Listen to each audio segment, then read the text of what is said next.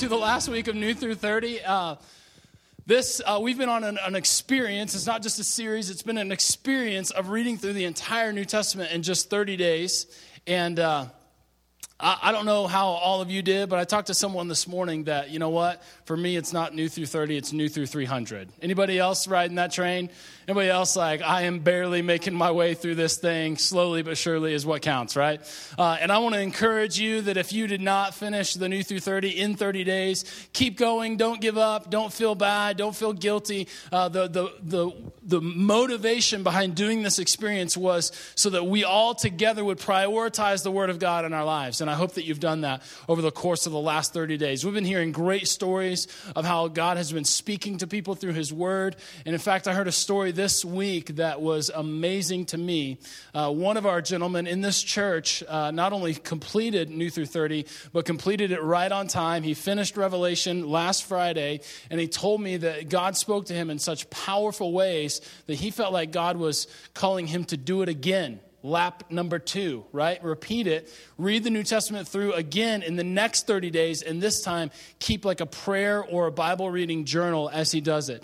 So God is speaking powerfully to people, and again, do not feel bad or guilty. I've got a little bit of catching up to do on the last grace day, right? So as your leader, I'm committed to finishing this on time, and I am utilizing the grace days, right? Aren't we thankful for God's grace? So that's where we're at, and this is the last message that we're doing, and I hope you guys don't mind, but I brought my friend with me today, and this is my friend Toby, and I like to call him Toby Mac. Right? That's awful. I couldn't decide between naming my computer Toby and calling him Toby Mac, or naming my computer MacGyver, because I love Macs and I love MacGyver. So I was on the fence, but I thought I'd name him Toby and call him Toby Mac. So he's my friend here today, and he's going to help me out. Today I want to we've been walking through this. Zach is just shaking his head at me like, oh man. Zach and my wife, they know that I tell stupid jokes like that all the time, and they've learned just to shake their heads and roll their eyes. So that's just who I am. Today we've been walking through the New Testament with the theme of Jesus is, and we've been looking at all these different facets of who Jesus is and who He can be in our lives. And today I want to look at the powerful message, and I want to share with you a message that I believe can absolutely change your life and have an impact on your life as we talk about the reality that Jesus is victorious. I want to talk to you about living in victory today through the power of the blood of Jesus Christ. And I want to do that by looking at the book of Revelation. And I know you're not supposed to talk about Revelation, and I know you're not supposed to read Revelation, and I know that Revelation isn't even in the New Testament, right? I mean, that's kind of how we live sometimes. We just ignore this book in the back, and we say, we win, and that's all we need to know, right? But I want to look at it because I believe Revelation has a powerful message to share for us. And in fact, I want to read to you today from Revelation chapter 5. So if you have your Bibles, you can turn there with me and follow along. We'll have the words in the passage up on the screen as well. But I want to say to you today that Revelation chapter 5 is probably one of my favorite chapters in all of Scripture. Revelation chapter 5. And if it's okay with you, since it's one of my favorite passages and one of my favorite chapters, I just want to read the whole chapter to you this morning. Will that be all right? We're going to look at a lot of Scripture here this morning, and I think it'll be good, and God is going to speak to us. So let's look at Revelation chapter 5. It says this. It says, "Then I saw in the right hand of him who sat on the throne a scroll with writing on both sides and sealed with 7 seals. And I saw a mighty angel proclaiming in a loud voice, 'Who is worthy to break the seals and to open the scroll?' But no one in heaven or on earth or under the earth could open the scroll or even look inside of it. And I wept because no one was found worthy to open the scroll or look inside. And then one of the elders said to me, 'Do not weep, for see, the Lion of the tribe of Judah and the Root of David has triumphed, and he is able to open the scroll and its 7 seals.' But then I saw a lamb, looking as if it had been slain, standing in the center of the throne and encircled by the 4 living creatures and the elders. And the Lamb had 7 horns and 7 eyes, which are the 7 spirits of God sent into the earth. And he took from the scroll and from the right hand of him who sat on the throne, and after he had taken it, the 4 living creatures and the 24 elders fell down before the Lamb, and each one had a harp, and they were holding golden bowls full of incense, which are the prayers of God's people. And they sang a new song. Don't you love it when we sing a new song? And they sang a new song saying, "You are worthy to take the scroll and to open its seals, because you were slain, and with your blood you have purchased for God members of every tribe and language and people and nation, and you have made them to be a kingdom and a priest to serve our God, and they will reign on the earth." And then I looked, and I heard a voice of many angels, numbering thousands upon thousands, and 10,000 times 10,000. And they encircled the throne and the living creatures and the elders. And in a loud voice they were saying, "Worthy is the Lamb who was slain to receive power and wealth and wisdom and strength and honor and glory and praise." And then I heard every creature in heaven and on earth and under the earth and on the sea, and all that is within them, saying, "To him who sits on the throne and to the Lamb be praise and honor and glory and power forever and ever." And the 4 living creatures said, "Amen," which means, "So be it." And the elders fell down and they worshiped. Now, if we go back to ancient times where Rome ruled the land, and in ancient Rome, the idea and the rule of Rome was violence and power and influence. And the way that this influence and this power was brought about was that Rome went around with this incessant violence. If you want to know who are the experts on the art of murder, it is ancient Rome. They were experts of murder. They were perfectionists when it comes to pain. They could bring out of people unspeakable pain through their power and their violence. And so in ancient Rome, what we see is that as they conquer land after land and territory and people and nation after nation, what they are doing is they're gaining this power through the acts of violence and of pain and of demanding that they follow the Roman rule. And a lot of times when we come to the book of Revelation, we come to this book that has this odd imagery, what can appear to be very violent imagery. And we say, you know what? At the end of all time, God is going to come in, and Rome ain't got nothing on how God knows how to kick butt, right? And so we come to Revelation and we say, "Lord, what we need from you and what we want from you is for you to come into this evil world, and we want you to start kicking some serious butt and using a violence that Rome knows nothing about." The U.S. military, the ancient Rome, has nothing on the armies of God, is oftentimes what we begin to think and what we feel like when we come to this book of Revelation.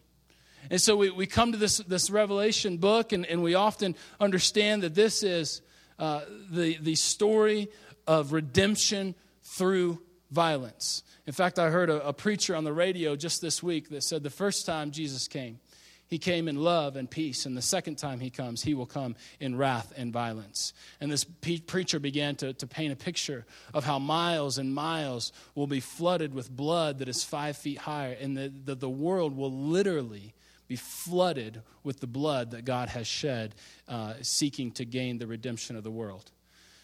And what I want to offer to you today is not a popular viewpoint of Revelation, but it is one that I believe is far more congruent with the rest of Scripture. And I want to offer you simply an alternative view of how to begin to understand this important book. Because what we understand about the end has every implication for how we live today. And I don't want to offer you today that this is simply the right answer. If you do not agree with this viewpoint of Revelation, I simply want you to lend an ear. To be open to another viewpoint as I share with you today, because this has become something that is so close to my heart, because I believe very strongly that what we believe about the end has implications for how we live today. And I don't want to talk to you about any timelines or how I feel like this whole thing is going to play out, because I don't know. What I want to talk to you about is how Revelation speaks to our life today. What I want to talk to you about is how this book of Revelation has enormous implications for you this week as you go to your schools and your workplaces and your offices and as you hang out with your friends and all of the things that we have and the responsibilities in life, I believe that this book of Revelation has tremendous implications for us this week and today. And so that's what I want to share with you as we go through this. Now, so as I offer this to you, I feel like there's a couple things that we need to understand. First of all, this is a prophetic book, and it is an apocalyptic book. Let me give you some framework of understanding for those kinds of literature. Prophecy is often understood as future telling, and I've said it before in this church, and I'm saying it today, and you can bet your bottom dollar I'm going to say it again. Prophecy is not future telling, it is hope for the future. Or you might say, well, that's all semantics, and that's really the same thing. What difference does it make? And I think the difference lies in our reaction. If we understand prophecy as telling the future, then our response to that is to begin to break out timelines and begin and puzzle pieces and trying to put everything together. If we believe that prophecy is strictly just telling the future, then our response is, where do these pieces fit? And how do we begin to fit everything in a timeline, which is often how Revelation is understood. We see it as this timeline where we've got to fill in these events that will happen sometime in the future. And what I want to offer you today is that prophecy is not future telling as much as it is hope for the future. And when we understand a prophetic word as being hope for the future, our response is not to start filling in timelines and making charts. Our response is worship of the one who holds the future. Does that make sense? Can I hear an amen from the two of you that maybe agree with me, right? There's an important distinction on the reaction that we have based on how we begin to view this book. And so we have to understand that it is in fact a prophetical book. It does in fact talk about future things. But the intended response of this book is not timelines and charts. The intended response of this book is worship.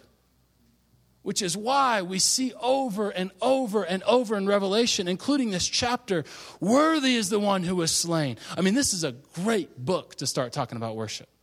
If we want to do a worship or a series on worship, this is a great book to start teaching it from. Because if we get past the imagery that can be confusing, what we will see is that our response is worship of the Lamb who was slain. So that's important. And you can tell that I'm just a little bit passionate about that. Now, the second thing is that this is an apocalyptic book, meaning that it does indeed talk about things that are regarding the future. But at the same time, apocalyptic literature uses imagery that to our time can seem very confusing. It can seem really weird and off base, and how do we get a handle on this? And as you guys come to that, or if you've read it already, maybe many of you, I would guess, have only read portions of Revelation. You've not ever read it all the way through. And as you do that as part of the New through 30 reading plan, you will find that there is some really compelling imagery that is hard to understand. And what I want to point out to you is that in chapter 5, it is very common, and in fact, we see it in verse 5. In apocalyptic literature, imagery is used to move the narrative forward. And oftentimes, when it comes to power or influence or violence, the imagery of an animal, a fierce animal, is often used, like a lion, right? So what we get in chapter 5 is verse 5, as all of heaven is looking for someone who is worthy to open the scrolls, there's one of the elders who calls out, "Look, here is a Lion of Judah, of the root of David," right? And so we know that already he's introducing this lion. So what we would expect him to see next is, in fact, a fierce lion that comes in and begins carrying out all the rest of the events of Revelation, right? But we don't see a lion. What happens is that there's a total switch of imagery. And instead of saying, then the lion came and he started cleaning up through the same kind of violent redemption or violent increase in power that we saw in Rome, instead what we see is the imagery of a lamb. Now the original language here is literally lambkin. Little lamb. It's the diminutive form of lamb. And so what we have here is that first we have this picture of the lion. He is the one who is worthy. We would expect for him to come out and start cleaning up. But instead, what the author does is he totally flips the imagery and he says, no. A lamb has not come out. It is a little lamb. And this little lamb looks as though he has been slain. The message that I want to come across and comes across very clear in this section of Revelation and other ones that we'll look at is that when we talk about victory and the victory of God and the victory of Christ, we need to look no further than the cross and resurrection of Jesus Christ. That is, in fact, the victory of God. What seems to be and what appears on the surface to be the weakest moment of the God-man, Jesus Christ, is, in fact, his greatest display of power of all time and the greatest display of power that this world has ever seen. And so when we talk about God being victorious, we don't need to talk about Land Rovers and guns and military items and all this kind of artillery. What we need to start talking about is the cross of Jesus Christ, where the Lamb of God, Jesus Christ, has been slain and then resurrected. That's what we need to talk about when it comes to the God of victory. But so oftentimes what we do is we praise the cross of Christ as being the victorious God. And then in the same breath, we begin to say that in the end time, God has to win the war on Satan in order to rule. And what I would want to say to you today is that when we do that, when we say that at the end of time there must be a war by which God will finally and ultimately beat Satan, what we are saying is we are robbing the cross of its power of victory. Because the message I want you to hear today is that the victory has already been won. There is no victory to be had. There is no other victory that God needs to win. Jesus Christ, the Lamb of God, died on the cross, defeated death through the resurrection, so that Paul says to the Corinthian church, where, O death, is your victory, and where, O death, is your sting? Because in fact, death has already been defeated. All the sin and all the brokenness of the world has been taken up on the person of Jesus Christ. The penalty has been paid, the blood has been shed, and the victory has indeed already been won. What happens is only that we need to live into that victory. What is happening now in the battle of a war and the evil that is happening in our lives is simply that the victory has yet to be fully accomplished, but it is already won. It's like are the Broncos any good? Because I don't pay attention. Were they any good this past season? No, they were terrible. It's like when the Broncos were getting spanked in the third quarter. The team has already won the victory, but the game isn't over yet. Do you understand me? Jesus Christ has died on the cross.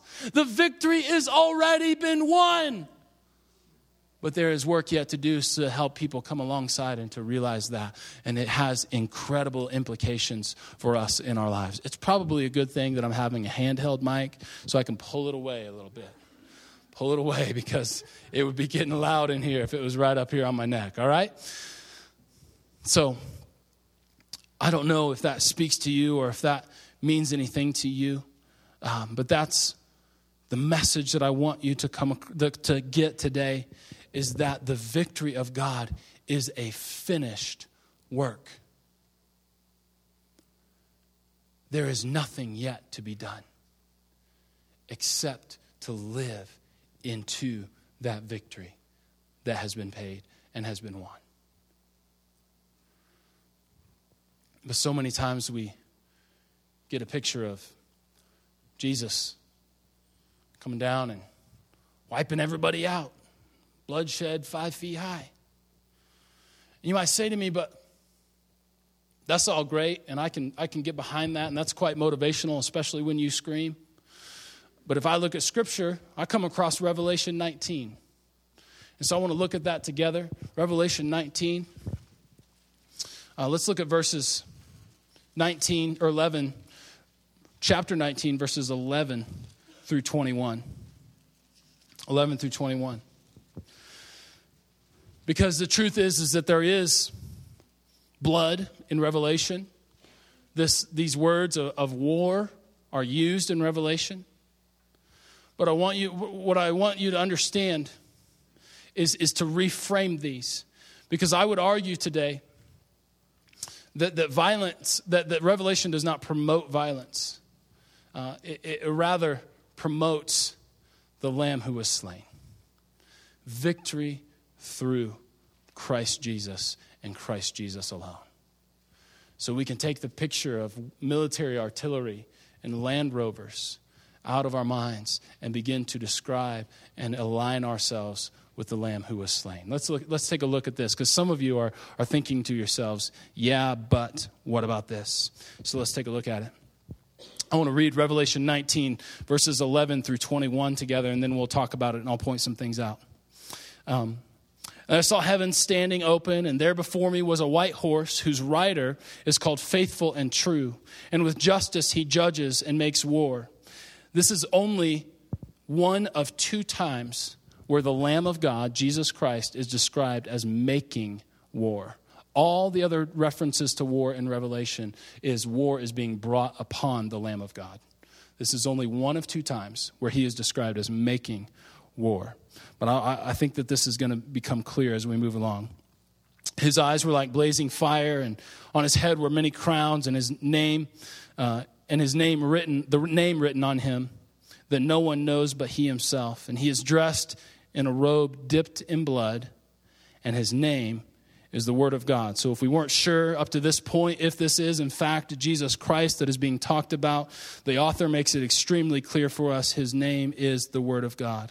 And the armies of heaven were following him, riding on white horses and dressed in fine linen, white and clean. Coming out of his mouth is a sharp sword with which to strike down the nations, and he will rule them with the iron scepter. He treads the winepress of the fury of the wrath of God Almighty. And on his robe and on his thigh he has this name written, King of Kings and Lord of Lords. And I saw an angel standing in the sun who cried in a loud voice to all the birds flying in midair, come, gather together for the great supper of God, so that you may eat the flesh of kings, generals, and the mighty, of horses and their riders, and of the flesh of all people, free and slave, great and small.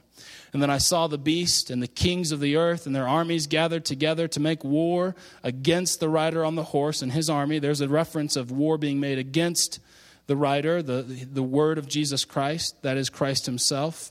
But the beast was captured, and with him the false prophet that had performed the signs on his behalf. And with these signs he has deluded those who received the mark of the beast and worshipped his image. And the 2 of them were thrown alive into the fiery lake of burning sulfur.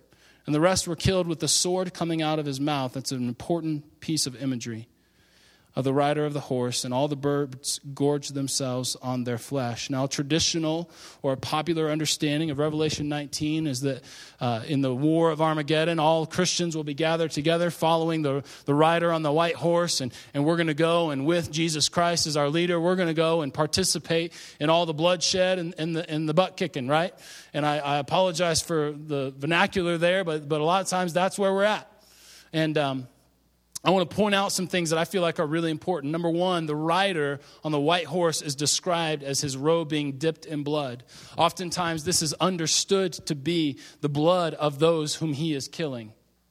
But I would argue today that it is not their blood, but his own blood, because this is the Lamb who was slain. All throughout Revelation, we hear the Lamb who was slain, the Lamb who was slain. And so I would argue today that it is not the blood of those people whom he kills and the blood that he sheds, but rather it is his own blood that is on his robe. And his followers are all dressed in white because they have been made clean, and their robes have been white by the shed blood of Jesus Christ. Amen? It is not a righteousness that is your own, but it is a righteousness of Christ. And so the imagery here is really important. Well, he's got a sword. And he's going and he's making war, it says. The sword is coming out of his mouth. This is not a battle sword that he would wield with his hand, but rather it is a sword that is coming out of his mouth. The imagery here, I believe, is that his only weapon is not a weapon of battle or artillery. It is simply the weapon of the Word of God.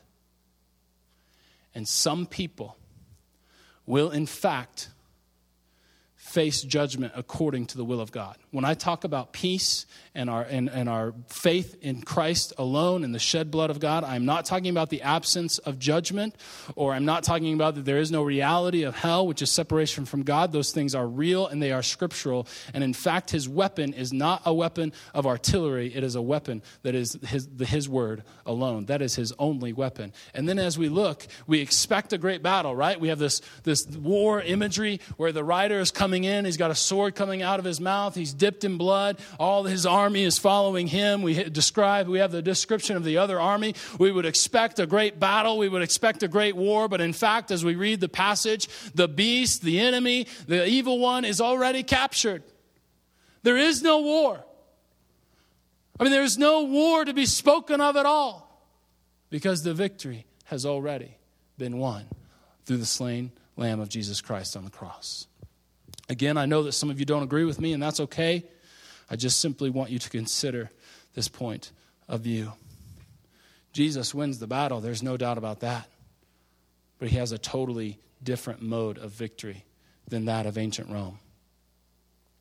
Now, I could talk to you some more about all of this end times kind of stuff. And if you're interested in hearing more about this kind of reading of Revelation, you can go back in the archives of our podcast. We did a series called The End Begins, where we talked about Revelation for 6 weeks. So if you're interested, you can go back there. But what I want to do for the rest of our time this morning is answer the so what question, right? So here we have all this truth and all this perspective on Revelation, and some of you are starting to check your watch, and you're getting restless, and you're saying, so what? I'm thankful that you didn't yell that at me. So what? The message I want to share with you today is I want to look at another passage, because there is a particular way that Jesus invites us into this kind of victory. Because the reality is that oftentimes in our lives, when we try to get victory over bitterness, victory over a hurt that someone has perpetrated upon us, victory over an addiction, a lot of times we try the violence of our own effort. We try the violence of our everything that we can do, and then if we throw a little bit of Jesus in there, we'll be good too. And what I want to argue today is that the victory is found solely in the death and resurrection of Jesus Christ. And in fact, this is precisely what Revelation says. Turn to Revelation chapter 12. Revelation chapter 12, I want to look at verses 9 through 11. Revelation chapter 12, verses 9 through 11. This is, just to give you a little bit of a setting, this is in Revelation chapter 12, we have this imagery of a woman and a dragon that are up in heaven. This woman is giving birth who is portrayed as Jesus Christ. The dragon is trying to snatch Jesus Christ just as soon as he is born. But in fact, he is born. He's taken up to the right hand of God the Father. And what we find is that the dragon and the evil one are slung down to earth to cause a bunch of havoc. Okay? And it's not to say that the victory hasn't already been won, because it has. But the devil is there, and he's wreaking havoc on our lives, trying to steal the victory from us. If I want you to hear anything today, it is that the victory is yours, and the only thing the devil can do is steal it from you. The victory is already yours, and the only thing the devil can do is steal it from you. And he's trying his best to do that in your life today. Let's read Revelation chapter 12. Is this fun? I'm having fun. I don't know if you guys are having fun, but I love it, right? And if we just want to have a second service, you all can stay and I'll preach it again, because I'm having a great time. All right. This Revelation chapter 12, verse 9, the great dragon was hurled down, the ancient serpent called the devil or Satan, who leads the whole world astray. He was hurled down to the earth, and his angels with him. If you want to know about the problem of evil, if you want to know why the goodness of God is frustrated in our world, it's because the devil is in fact present in our world. He's seeking to wreak havoc, and he's trying to steal away the victory that was won by Jesus Christ on the cross. He's hurled down to earth, all of his angels with him. And then I heard a loud voice in heaven say, "Now have come the salvation and the power and the kingdom of God and the authority of his Messiah. For the accuser of our brothers and sisters, who accuses them before our God day and night, has been hurled down. But they triumphed over him." How? By the blood of the Lamb and by the word of their testimony. Satan has been hurled down into earth seeking to wreak havoc on you. But Revelation makes clear that brothers and sisters of Jesus Christ, those who have put their faith in him, can find victory over the evil one in two primary ways: by the blood of the Lamb and by the word of your testimony. And I want to unpack that a little bit this morning, because the blood of the Lamb is where your victory lies. You need a victory in your life today. You need victory over a hurt. You need victory over depression. You need victory over an addiction. You need victory over your psycho boss at work, because I know they're out there. The victory has already been won. It is possible for you today to overcome that victory, to overcome that addiction, to overcome and treat that psycho boss like they're a real person loved and created by God. And that doesn't mean you have to work there, but it does mean that you can be human there and that you can treat them with respect as a person created by God. Victory is available to you today, and it's through the blood of Jesus Christ. And when we identify ourselves with this man, Jesus Christ, who has shed his blood, then it is possible for us to be victorious in this life. And some of you today are having a hard time believing that you will ever find victory over whatever it is that you're fighting.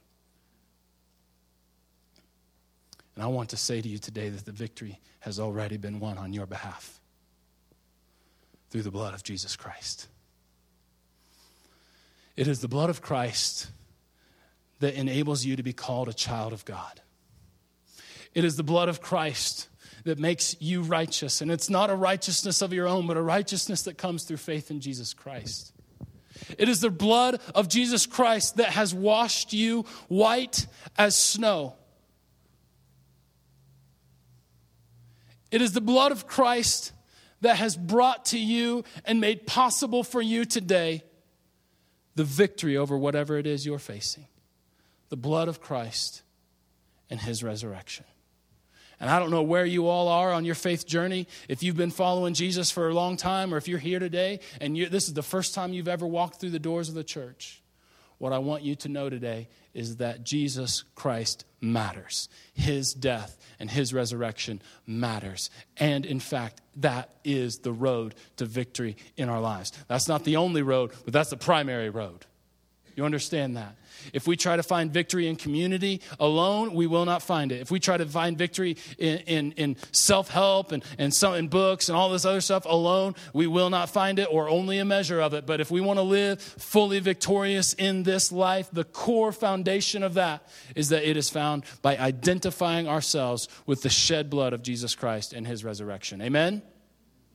So Revelation tells us that even though the evil one, the devil, was hurled down to earth with all of his angels, the brothers and sisters of Christ triumphed over him by the blood of the Lamb and the word of their testimony.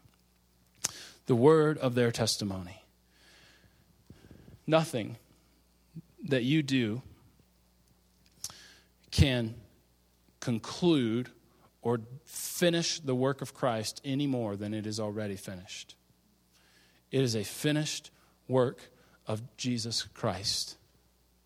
What we simply do is we testify to that truth. We identify ourselves with the blood of Jesus, and then we testify to that truth. And we live it to make it our own. Now, like I said earlier, our tendency is to find victory through our own sort of violent effort. This week, Amy was on a business trip to Kansas City, so I was playing single dad, and of course we had a babysitter through the day, most days, and but I'm picking her up and dropping her off, and our little daughter Jaden, she's 2, and I don't know if you know this about me, but I'm not very good with kids. Like I love my daughter, but I'm just not a kid person. Like, I would be the worst children's pastor on the face of the planet. Like, I'd be like, sit down and be quiet, like, behave yourself. And it's easy for me to lose patience. And so here I am. I'm especially early on in the week, Jaden and I are both adjusting to Amy being gone, and I'm feeling pretty short-tempered. And I found myself being pretty impatient with our daughter Jaden. I don't want you to get the wrong idea. I'm not beating her and throwing her against the wall or anything like that. Like, don't call the authorities. I just find myself being impatient with her, you know? And I'm thinking, this is not right. And in fact, I believe it's sinful for me to jump to being angry so quickly with my daughter as she and I are making the adjustment without mom in the home. And Amy is a phenomenal woman, so when she leaves, it's hard, right? And so we're making that adjustment, and I'm like, this is sinful for me to do this. And in fact, I need victory over this. And I was working on this message, and I thought I could find victory by demanding that Jaden succumb to my will through yelling and threats. Or the alternative is I could begin to identify myself with the shed blood of Jesus Christ, who is forgiving and loving and peaceful. And I could begin to declare the word of that testimony. And I could say that through Christ I am righteous, and this anger does not need to rule in my heart in the way that it is. I know this is, I'm being pretty upfront with you all. And what I found is that as I declared that victory through Christ, there's something changed in me. Jesus didn't change. God didn't change. The victory had already been won. But what I found is that something changed in my heart as I declared the reality of the shed blood of Jesus Christ. Does that make sense? That's kind of a goofy example, right? Where it's like, Jesus, help me not to yell at my daughter. But guess what? Jesus cares. If you're being sinful against your daughter because you're too quickly moving to anger and do this or it's the naughty step, you know? That's the discipline in our house, the naughty step. Some of you keep laughing, you're going to be on the naughty step. But you understand the point. Regardless of what you need to find victory over, Jesus Christ, the shed blood of Jesus Christ, and the word of your testimony can be so powerful in your life. Another example of maybe you need to find victory over some unforgiveness or bitterness, and you've been hurt, and you could try to find victory by holding forgiveness against that person. You could try to find victory by seeking to offend that person with an equal or greater offense, or you could simply say that when I am unforgiving, the only person in chains is me. And you could set yourself free through the blood of Jesus Christ and the word of your testimony. So, as I have myself needed to experience some victory in different areas of my life, I have found myself saying, what do I do? Right? Because there's this reality that there's nothing we can do. I've said that. There's nothing we can do. The victory of Jesus has already been won. But if you're anything like me, you're saying, that's great. What do I do? Right? And so I want to give to you what I feel like can be life-changing statements. And I call them victory declarations. Victory declarations that as we identify ourselves with the shed blood of Jesus Christ and then declare these scriptural truths over our life, I believe that God will begin to give us the victory over whatever it is you're facing. And I know that sounds goofy, but I think there's a huge power of speaking the word of God and the truth of God over our lives. And so I want to enable you and give you some tools by which you can do that. And it's by doing that, you're not winning the victory. You are simply naming the victory that has already been won on your behalf and doing your best to live into and appropriate that victory in your own life. Does that make sense? So let me give you these victory declarations, which, by the way, every one of you, as you leave today, are going to get a little card with these victory declarations. Put it in your Bible, on your bathroom mirror, on your refrigerator, wherever it is that you're going to be able to see these things and begin to speak them over your life. And I believe God's going to help many of us begin to find victory in our lives. Because I think that's something that we need desperately today in the church. The declarations are this: the victory over blank. Fill in the blank, whatever it is in your life. The victory over this is already mine through Jesus Christ. The second one, Through faith, I am made righteous and I am called a child of God. Try declaring that over your life right when you're tempted to look at porn. Right when you're tempted to scream at your spouse, try speaking this truth over your life. Through faith, I am made righteous and I am called a child of God. And I believe that God will help you find the victory in your relationship, in your marriage, over that addiction. Whatever it is, just declaring the righteousness that is ours through Jesus Christ can have incredible power in our life if we will learn to do it. And then the last victory declaration is the battle for blank, whatever it is, your marriage, your bitterness, your depression, the battle for that has already been fought, and I am victorious through Christ. Now, how can we say that? Because Scripture tells us that all the sin and the brokenness of the world was brought upon Christ, and he paid the penalty, he shed the blood, and then he rose again so that death could no longer reign. Because those brokenness and sin belong to death, and death does not belong. Amen. And so that's how we can say that. That's scripturally why we can proclaim and declare these things over our lives.